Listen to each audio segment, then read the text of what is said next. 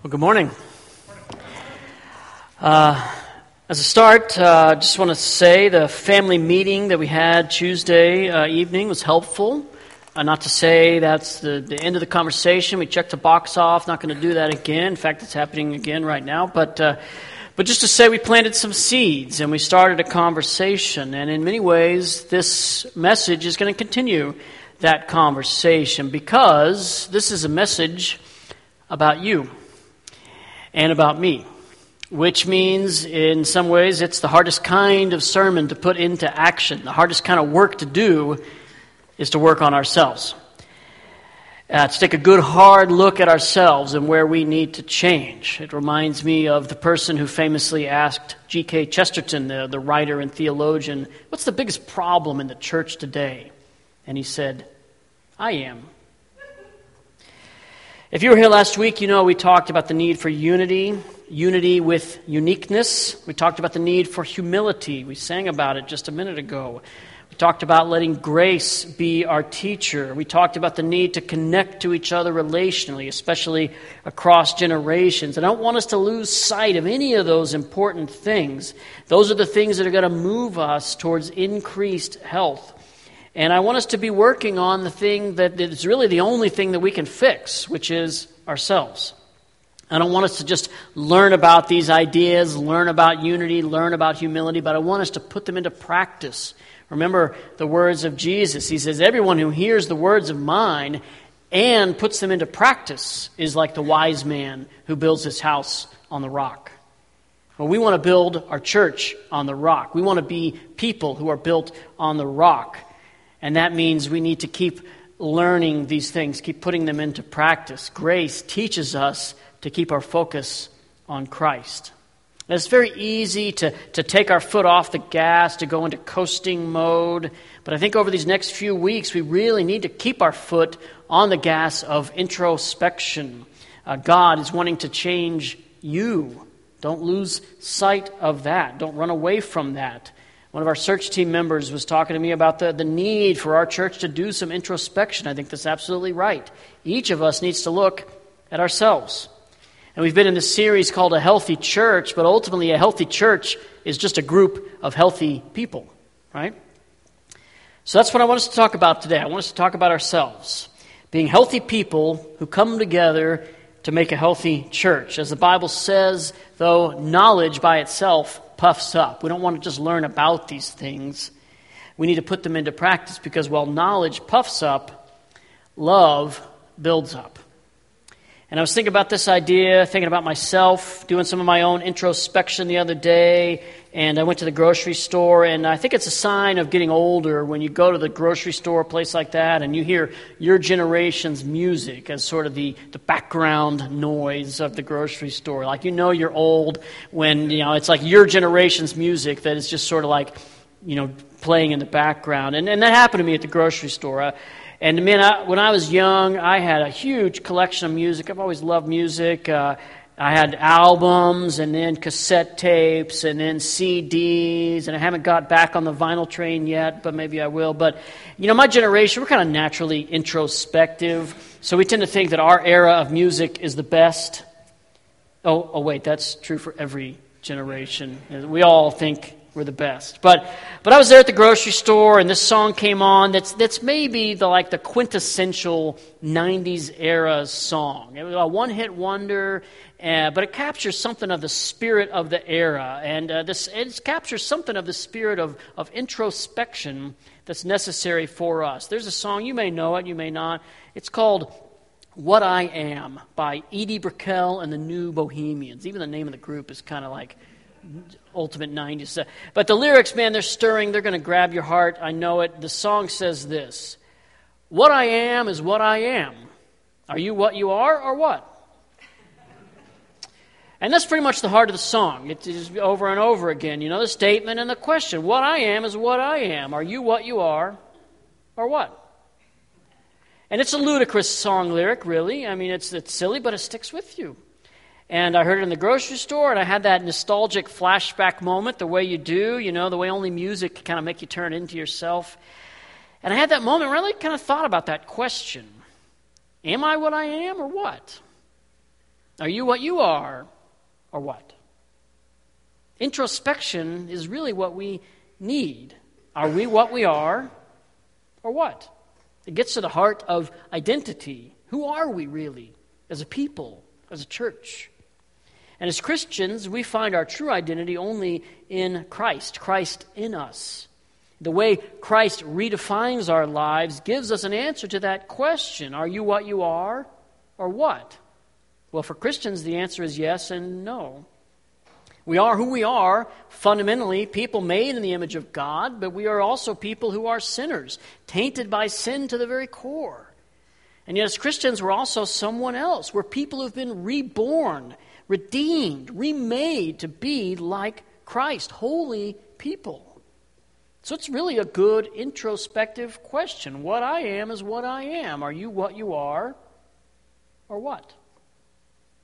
And we've been in this series called A Healthy Church. We've been studying the book of Titus, and it's full of so many riches for us, maybe even more so than we expected when we first got started. And as we continue in that series today, we're entering the third and the final chapter of Titus, and I think it's helpful just to take a moment to remember where we've been.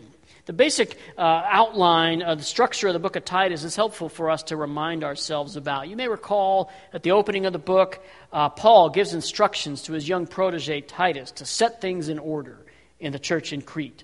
And the book follows with a variety of instructions how to do just that. It talks about how the church should operate. It talks about healthy leadership in the church. That's chapter 1. It talks about how the church, the people of the church, should operate in their families, in their homes, in their relationships with one another. That's chapter 2. And now here we get to chapter 3, and the focus is one more aspect of setting things in order. In this case, the chapter focuses on how we, the church, should relate to the world. And one of the reasons this passage is so fitting for us this morning is because it's about us. In this section that talks about how the church should relate to the outside world, the answer is, look at yourself. Are you what you are, or what? It's an introspective passage. So the passage talks about us, and it talks about us in two different ways. First, it reminds us who we are, and then it reminds us who we were. So that's our outline for this morning, who we are and who we were. And the passage starts off by reminding us who we are. What I am is what I am, right? Look with me, if you will, at Titus chapter 3, starting in verse 1. Remind the people to be subject to rulers and authorities, to be obedient, to be ready to do whatever is good, to slander no one, to be peaceable and considerate, and to show true humility towards everyone. So it's a reminder. Remind the people, it says. That means we already know it. And literally it says to keep reminding the people, an ongoing reminder. So we already know these things, and yet we need to be reminded again and again and again. This is who we are. It's a reminder, but at the same time it's a forward-looking description. Who we are, but really who we are to be, who we should be, what we should be like. We have to live into this reality, this description of who we are. So let's look at the description. First of all, we're to be subject to rulers and authorities. To be honest, a few weeks ago when I read this passage, it didn't seem all that surprising, didn't seem all that compelling to me. I mean, it's a reminder after all. So I already kind of knew these things to be true. I mean, all right, I pay my taxes, I follow the speed limit for the most part. Check, right? I lie occasionally. But remember the basic outline of Titus. There's a lot of this kind of talk. Chapter 1 talks about authorities in the church, elders specifically. Talks about the need to submit to them, to avoid being misguided by false teaching, that kind of thing. That's chapter 1. Chapter 2 talks about this authority structure in the household. And here in chapter 3, we see this authority structure in the community as a whole, outside these doors. So it's a reminder of who we are. We're people who are subject to authorities in every sphere of our lives. If it helps, just think about it this way. Wherever you are, you're on the bottom rung of the ladder. You're subject to others. As a Christian, no matter how high up you climb, you're always going to be on the bottom rung, subject to others. And I'm going to say something that might ruffle a few feathers, might make you a bit uncomfortable, but it's not me talking. Because even when I stand up here, I'm subject to authority. The passage says, be subject to rulers and authorities. Period. No qualifiers on the end of that sentence. No, be subject to rulers and authorities as long as they do what I think is right. Or, whatever else you want to put in there. As Americans, we love freedom, and it's a wonderful gift from God. We fight for it, and we praise God for it. But as Christians, we're subject to rulers and authorities. That's who we are. And understand that's true for every aspect of life, in the community, in our country, but also here in the church. And I know it's easy to question leadership out there, sometimes in here, I get it. But in our culture, there's this kind of idea that respect for authority has to be earned by that authority. But this passage says, be subject to rulers and authorities. Not once they earn your respect, or not unless you feel like they're keeping something from you or they're incompetent or whatever else. Just be subject to rulers and authorities. And let me say something else important. I love that so many of us are so highly engaged in what's happening. This is so important. Stay engaged with what's happening here. Stay engaged with what's happening out there. Use the mind and the heart that God gave you. We want unity as a church, but unity with uniqueness. We all have a role. So when I say be subject to rulers and authorities, it doesn't mean don't engage in the process. I'm saying yes, engage. Because having questions, having differences of opinion is not the same as disobedience, not at all. I'm simply saying that each of us as Christians has a call, a command to be subject to rulers and authorities. And let me tell you why I stress that. There's two reasons. The first reason comes from another passage in the Bible, Romans 13. A very similar statement. It says, let everyone be subject to the governing authorities. So, same idea. Only in that passage, it gives us a helpful reason. The rest of that verse says, for there is no authority except that which God has established. The authorities that exist have been established by God. So God establishes authorities in the community, in the country, in the church as well. And I don't say that as some kind of holy power trip. I say it because it's true. The Bible says it. It's part of who we are. We're people who are subject to authorities because they've been established by the sovereign God. So that's the first reason. The second reason this is important is a cultural reason. Consider the context in which Paul writes these words. It's ancient Rome, and the authorities who exist are evil. They're amoral. They're violently opposed to Christians. You know that Christians were fed to animals for sport in ancient Rome. Christians were impaled on poles and lit on fire in order to light up nighttime events. So if anybody had a reason to be revolutionary or anti-authority, it was the Christians in ancient Rome. And yet it's in that culture that Paul tells us twice, be subject to rulers and authorities. Paul, a man who was unjustly imprisoned, following Jesus, a man who was unjustly killed.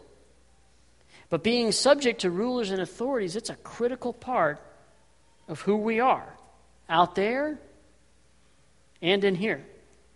Being subject doesn't devalue us. It didn't devalue Jesus.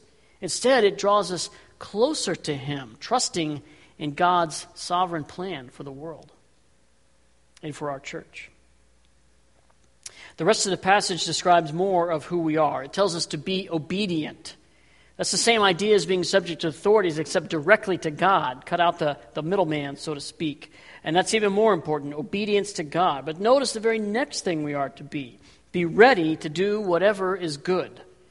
And I know you've been paying attention throughout this series in Titus. We've seen this call to good works show up over and over already several times. By my count, this is the fourth time it shows up. There's 2 more times it appears later in this chapter. So that's 6 times in only 3 chapters. That's an average of a lot. It's an important idea. It's so important. It's a mark of what it means to be subject to authorities, what it means to be obedient to God. It's what it means to be a follower of Christ. How do those things show up in our lives? They show up in good works. And it's so interesting because this idea of good, here in the book of Titus, it's really the idea of beautiful. So in other words, the good works that we're to do are designed to be attractive to a world that does not know Christ.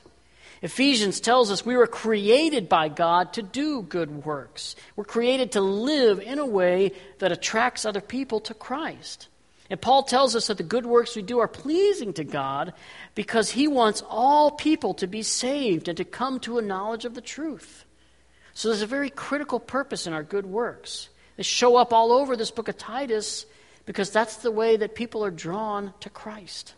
It's a book about how to set the church in order, how to be a healthy church. And the good works are a critical part of that. We do good works to draw people to Christ. It happens through us forming relationships with people, loving them well.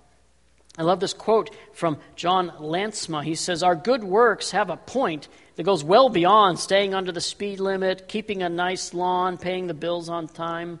The ambition is larger. The promotion of faith, love, and hope, justice, mercy, and faithfulness to whatever degree possible, always with a view to the expansion of the ultimate and perfect salvation and life that are in Christ." So readiness to do good works is a critical part of who we are. It marks our identity as followers of Jesus. It makes us who we are. And it's really, really important that during this time of self-examination, during this time of introspection, during this time of growth at Trinity, it's really important that we don't take our eye off the ball of doing good works for the sake of the gospel. We have to maintain a focus on that even as we let God work in us and on us. We have to be ready to do good works. So these reminders continue, the reminders of who we are to be. This next section in some ways is a description of what these good works might look like, how they might show up. Look at verse 2. It's a reminder to slander no one, to be peaceable and considerate, to show true humility towards everyone. And a few weeks ago when I read this passage, I thought, well, slander, all right, no big deal. I'm not saying it's a big deal now necessarily. I don't want to throw down accusations, but I'm saying it's a good reminder for us. In times of uncertainty, especially in times of uncertainty, we need to be very, very careful not to slander. And this word slander, it's actually in the original language, it's the word blasphemy. And blasphemy has a very simple definition. It's the verbal expression of evil. When you put it that way, it kind of stings a little bit. In a situation like we find ourselves in here at Trinity, it's natural for us to want to lay blame, to start looking for the bad guy or bad guys, to put all the blame here or there. But I told you already, it's a sermon about you and me. So let's not fall into the trap of slander, about looking at other people and trying to vilify them. Nobody here is the enemy. I'm saying we all need to commit to traffic in the truth and in love, to make sure our words are true and not the verbal expression of evil. The next statement says we are to be peaceable. And really, this is one of the places where the rubber meets the road, because we tend to think of peace as just the absence of conflict. Well, that's just not true. Whether it's in a preschool playroom or an international negotiation boardroom, peace is not just the absence of conflict. To say that really minimizes peace. I mean, you can cover over conflict for a time, but it's going to rear its head again. Peace, more than anything, is a heart issue, because a forced peace or a negotiated peace might address external conflict, might create a surface-level peace, but the turmoil of the heart remains. And I think for Christians, the goal is not just external peace, but the goal is to know Christ in the midst of the conflict. Peace ultimately is a fruit of the Spirit. It only comes from God. That means that true peace, we don't have to control other people to achieve it. We don't have to return evil for evil in order to find true peace. Even if another person does us wrong, or even if another person continues to do us wrong, we can still find peace because it's a gift from God. It's a reminder of who we are. We're peaceable people. We've been given peace by God. And being peaceable is how we can achieve unity in a church this size. We can achieve unity with uniqueness because peace is not just the absence of conflict. It's finding Christ in the middle of the conflict. Well, that changes everything. There's no need for retaliation. There's no need to sway another person's opinion or anything like that. The only need is for each of us to draw closer and closer to the mind of Christ. He's the source of peace, the only source of true peace for people, for churches, for the world. So that's why this is a sermon about you and about me, not about other people. Because real peace, real unity starts in the heart. This idea of being peaceable goes hand in hand with the very next command, the command to be considerate. And all I want to say about this, just a reminder again, that nobody here is a villain. I don't want us to think about people who have significant differences of opinion as an enemy. The antidote to that kind of thinking is to be considerate, to act in love. And we have a saying on our church staff. In fact, it's one of our church staff values. We talk about it all the time as a staff. So important. One of our values is that we fill in the gap with trust, not suspicion. What does that mean? It means that when there's a gap, when what you thought was going to happen is different from what actually happened, there's a gap. Or when a person says one thing and you really thought or hoped that they would say something else, there's a gap, right? And anytime you have a gap, the tendency is to fill it, that gap in your knowledge or that gap in your understanding.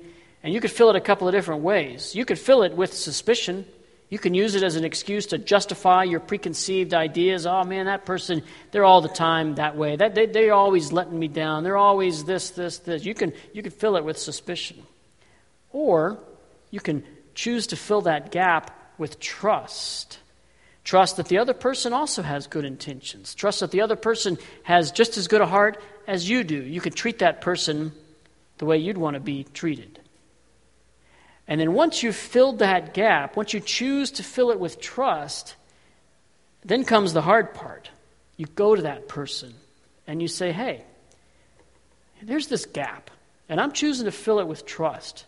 Can we talk about it? Can we talk about what happened? Can we talk about what you said? You do the hard work of relationships.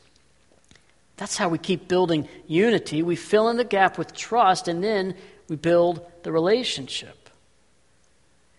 So this whole description of who we are, it really climaxes in this last phrase. Show true humility to everyone. That's the ultimate description because it summarizes what life as a Christian is like. It's who we are to be. True humility is a summary of all these qualities that have come before. Being subject, being obedient, being willing to do good works for others, not speaking evil of others, being peaceable and considerate. It's all summed up in true humility. That's who we are to be. Winston Churchill was asked one time, doesn't it thrill you to know that every time you give a speech, the hall is packed to overflowing? It is quite flattering, said Churchill, but whenever I feel that way, I just remember that if I was coming to be hanged instead of giving a speech, the crowd would be twice as big. It's true humility, right? But it's a great summary of who we are because it's a description of Jesus himself. He tells us, take my yoke upon you, learn from me, because I am gentle and humble in heart. One of the qualities that marks the life of Jesus should mark our lives as well, true humility. You may recall some words that Anthony Kaufman, one of our board members, shared last week from Ephesians 4. Be completely humble and gentle. Be patient, bearing with one another in love. It's just following the example of Christ, true humility. And this word that's translated as true humility has a great definition. It's a word that means not being overly impressed by a sense of your own self-importance. It's a recognition that what I am is what I am. Not undervaluing yourself, not false humility. Not being overly impressed by a sense of your own self-importance. So you're not less than you are, and you're not more than you are. You're a sinner, but you're saved by grace. You're a holy person, but you have a rebellious heart. True humility is a critical piece of who we are. So this is a reminder to us, a reminder of who we are to be, and who we should strive to be. And it kind of begs the question, well, why do we need this reminder? Why is it so hard to remember to live this way? Well, the answer to that is the very next part of our passage. This first part is a reminder of who we are. The next part tells us we need the reminder because of who we were. Look at Titus 3, verse 3. At one time, we too were foolish, disobedient, deceived, and enslaved by all kinds of passions and pleasures. We lived in malice and envy, being hated and hating one another. Who we were is not a very pretty description. It's almost the exact opposite. So let's explore it together. It starts off with this word foolish. And this word foolish, this description of who we were, has the basic idea of being slow to understand. And it appears elsewhere in the Bible to describe people who were thinking like cattle. At one time, we were like that, all of us, just foolish, not thinking, just going for what's right in front of us, not thinking about the consequences, not looking down the road, just going for it, right? And the next part of the description says we were disobedient. Well, that's the direct opposite of who we are, being obedient to God in verse 1. It goes on to describe another opposite. The passage says we were deceived about ourselves. That's the opposite of true humility, the opposite of thinking rightly about ourselves. We were deceived, and this word deceived carries the idea of being led astray, of following the wrong guide. And that's how we were. We were following the wrong leadership in our lives. The passage goes on to tell us what guide we'd followed. It says we were enslaved by all kinds of passions and pleasures. That was our guide, our own desires, our own selfish passions. We were slaves to that, unable to break free, unable to stop following that guide that led us to all kinds of dangerous places. So I told you this is a sermon about you and about me. Each of us has to do the hard work of applying it to our own lives. And I want us to give us some things to think about. First, we need to be humble, true humility. We got to have a right view of ourselves. What I am is what I am. What you are is what you are. We need to think rightly about ourselves, recognizing who we were, but recognizing we don't have to stay that way. In this time of introspection, this time of self-examination, let's commit each of us to true humility. And it starts with recognizing who we were. We were foolish, disobedient, deceived, enslaved by all kinds of passions and pleasures. We used to live in malice and envy, being hated and hating one another. But let's commit to let our grace be our teacher. Let grace teach us how to live with true humility, recognizing that even though that's who we were, we don't have to stay that way. We don't have to live like that anymore. We've been changed by Christ. And I want you to hear this quote from a Christian teacher that's so important. He says, "You don't become a new person by changing your behavior. You discover the person you already are in Jesus, and you start to behave accordingly." Let me say that again. You don't become a new person by changing your behavior. You discover the person you already are in Jesus, and you behave accordingly. So see, it's not a matter of us working hard to become this new person, to start living as this person who's subject to authorities, obedient, who's ready to do whatever is good, who slanders no one, who's peaceable and considerate, who shows true humility to everyone. It's a matter of understanding who we are and acting accordingly. And a few weeks ago, we talked about the value of spiritual disciplines, about how growing more and more like Christ can happen through some specific practices. One of those practices is confession. And this passage is a great passage to confess, to say back to God this truth about ourselves. And so I want us to do that together this morning.